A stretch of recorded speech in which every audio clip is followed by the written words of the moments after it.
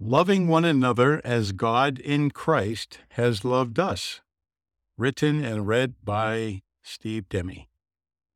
If you don't know how to establish the proper expectations in your homeschool, consider beginning with the expectation Jesus left with his disciples. A new command I give you. Love one another as I have loved you. So you must love one another.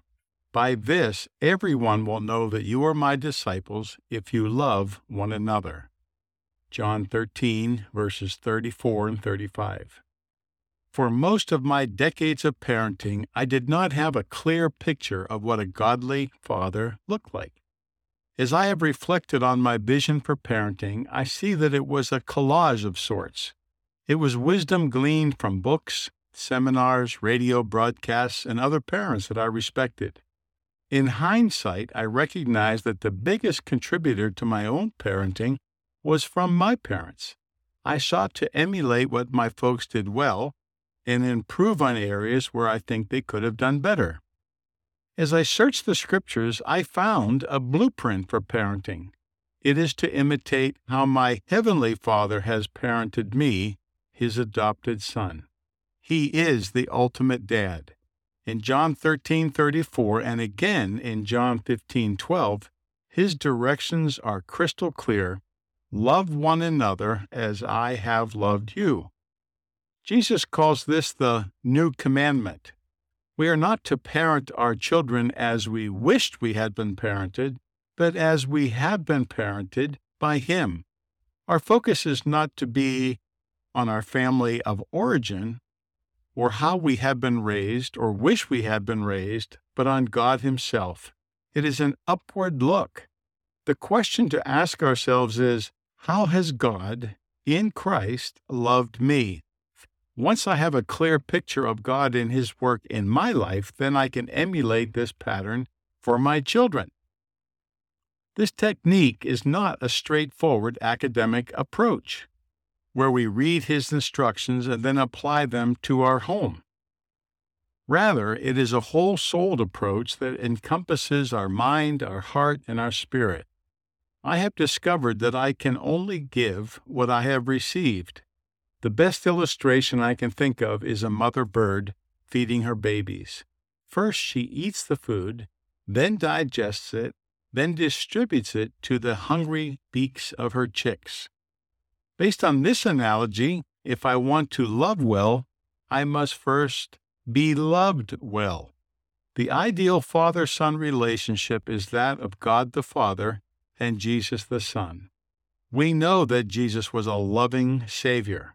I believe he was empowered to love well because he was loved well. Consider all the love that is packed into the words the Father declared for all the world to hear at his Son's baptism. I am aware that most Christians know what was said. Please give me some latitude to piece together a new translation so we can understand this important benediction. Matthew 3:17. Hey, everybody, this is my boy. I love him to pieces, and he brings me great joy. The Father loved his Son.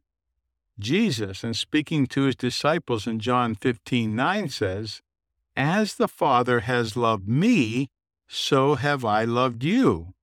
When we recognize that Jesus has paid the price for our sins on the cross, washed us, clothed us in his robes of righteousness, and adopted us, then we are able to put these passages together.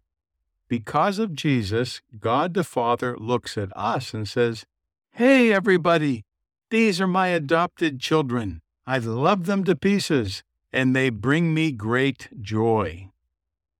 Please pause and take this truth in, for this conviction has transformed my life and my parenting. May God, through his word and with the help of his Spirit, enable us to take this in. Because God's love has been poured into our hearts through the Holy Spirit who has been given to us. Romans 5:5.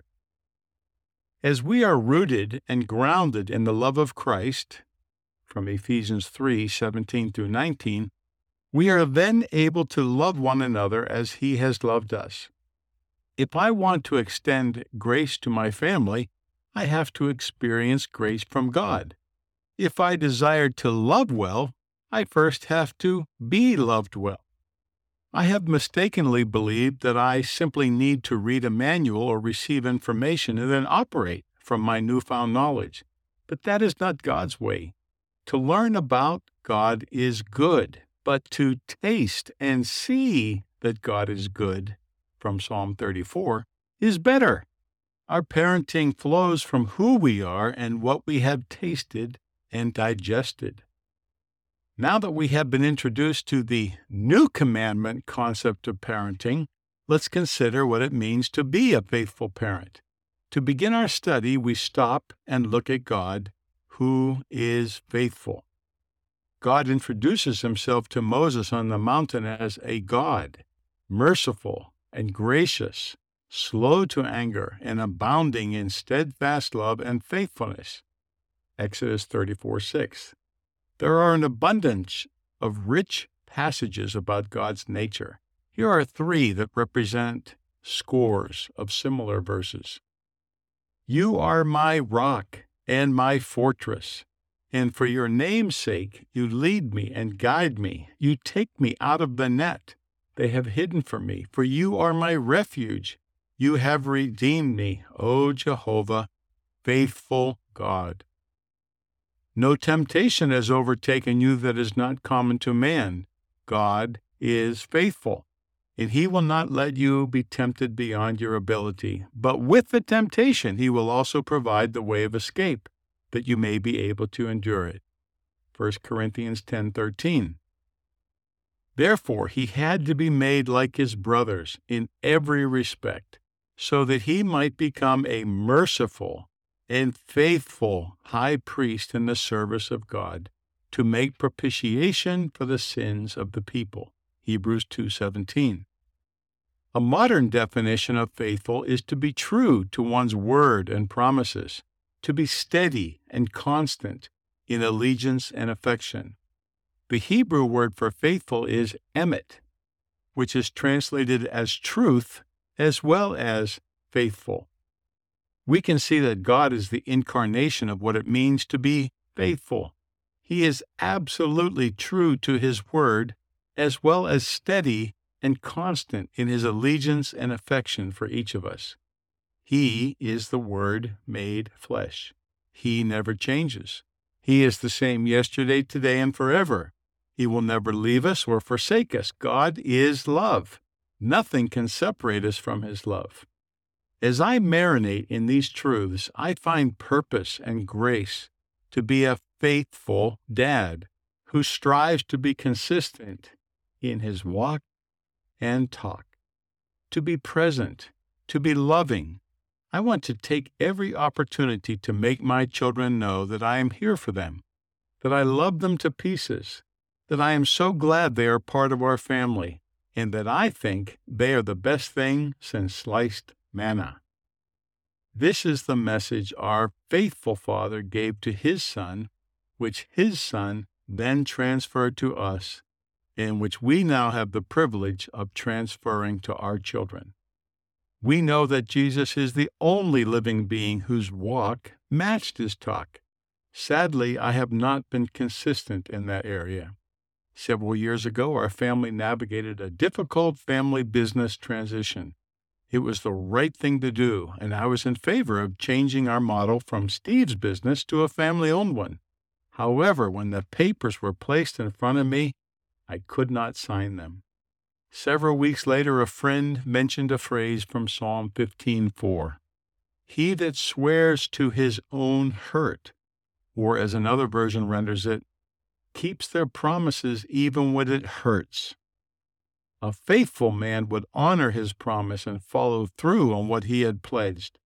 I saw that I was not being faithful, nor walking in integrity, so I repented and signed the documents. When the Spirit convicts me, or my children point out my inconsistency, I need to acknowledge my sins and my shortcomings and ask their forgiveness. This is what earnest, faithful parents do. In Revelation 19:11, Jesus appears on a white horse. Notice his name. I saw heaven opened, and behold, a white horse. The one sitting on it is called Faithful and True. God never changes. God the Father is faithful and true, as is God the Son, and by God's grace, so shall we be. I hope this new commandment approach has encouraged you and planted seeds that will bear good fruit. This is such a blessed approach to parenting, to look at Jesus and see how he has loved us. I have compiled pages of scriptures on this topic. In the process, I have come to know and appreciate God in a new way. I have also been given many specific applications for how to love my family as God in Christ has loved me. May God bless us each in following him and loving well. Amen.